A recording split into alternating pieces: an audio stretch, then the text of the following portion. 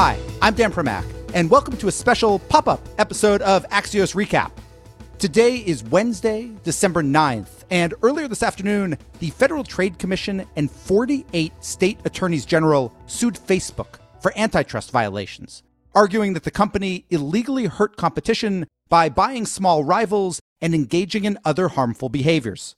Moreover, the lawsuit asks that Facebook spin off both Instagram and WhatsApp, basically asking the company to unwind its two most significant and fairly old mergers.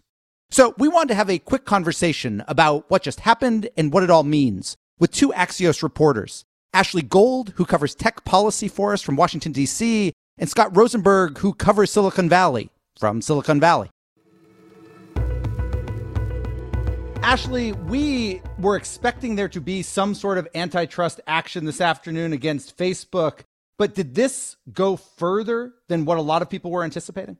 Previous reporting showed that some of the things we were expecting today did indeed come to fruition, but it did go pretty far. You've got the FTC asking a federal court to have Facebook divest two major acquisitions, WhatsApp and Instagram.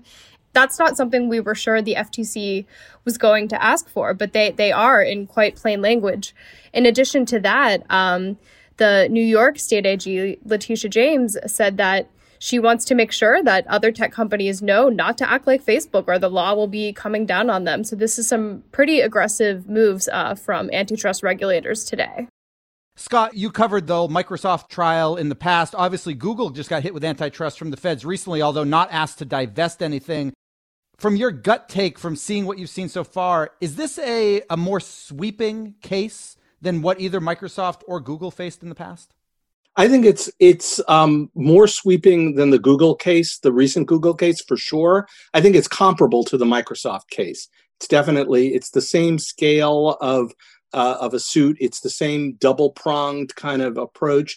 It's got the same broad demand for a breakup of sorts as the remedy. And I think the industry will receive it as the Microsoft case was received, where smaller companies that were angry with the dominant firm, which Microsoft was at the time 20 years ago, will cheer this, and a lot of other companies, including larger companies, will look at it and say, "Why is the government doing this at all? Facebook is a great success." When Facebook bought Instagram, less so WhatsApp. WhatsApp was a very large acquisition when they made it, although WhatsApp wasn't making any money at the time. But Instagram was a relatively small acquisition by current tech acquisition standards. Is there a lesson to other tech companies right now about what not to buy so as to not face this in the future? If you were a company that expected to become as big as Facebook, I don't think there's anything you can do to inoculate yourself against future claims like this. It's sort of like when you become that powerful and that successful, it's just very hard to protect yourself. Ashley, we're going to get a new administration here in about 40 days. That will also mean a Democratic head of the FTC at some point. Does that change the actual legal process here, or does this lawsuit continue to move no matter who is sitting in the Oval Office? The lawsuit will continue to move whoever is in the Oval Office. The FTC could take different tacks, do different studies, add to the lawsuit, have further votes on other motions, but this particular FTC, with Republican Joe Simons at the helm, has put everything in motion for it to sort of keep going from here. Scott, just quickly, I probably should have led with this, but what exactly, from what you can understand, is the FTC's main argument? It's not just their really big argument. There's an argument here that consumers are getting harmed, but as a consumer, I don't pay to use Facebook. I don't pay to use WhatsApp. I don't pay to use Instagram. How am I being harmed?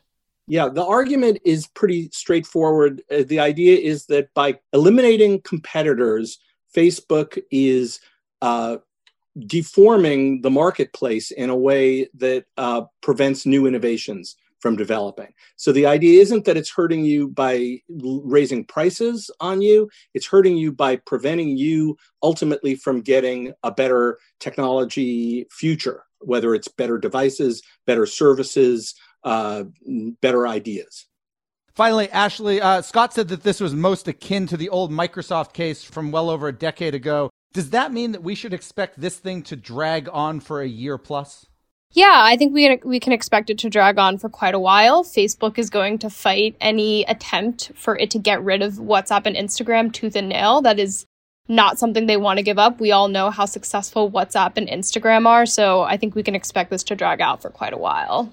And not only successful, but my understanding is I remember when there was first kind of rumors or kind of inklings that there could be some sort of antitrust case, Facebook started actually trying to integrate those three platforms more on the back end, the actual, code infrastructure, so that they can now go into court and say, hey, not only are we not anti-competitive, it's really, really hard to break this thing up. Exactly. They're going to argue that the cake is already baked. These products are already integrated, and they're especially going to argue that WhatsApp and Instagram, especially Instagram, never would have been successful as they are today without the resources and staffing from Facebook. Ashley Gold of Axios from Washington, D.C., Scott Rosenberg from San Francisco, thank you both so much for joining us. And we're done. Big thanks for listening. And to my producers, Tim Shovers and Naomi Shaven. Also, please make sure to listen to our regular episode, which featured a conversation with Calm co-CEO Michael Acton Smith. We'll be back tomorrow with another Axios Recap.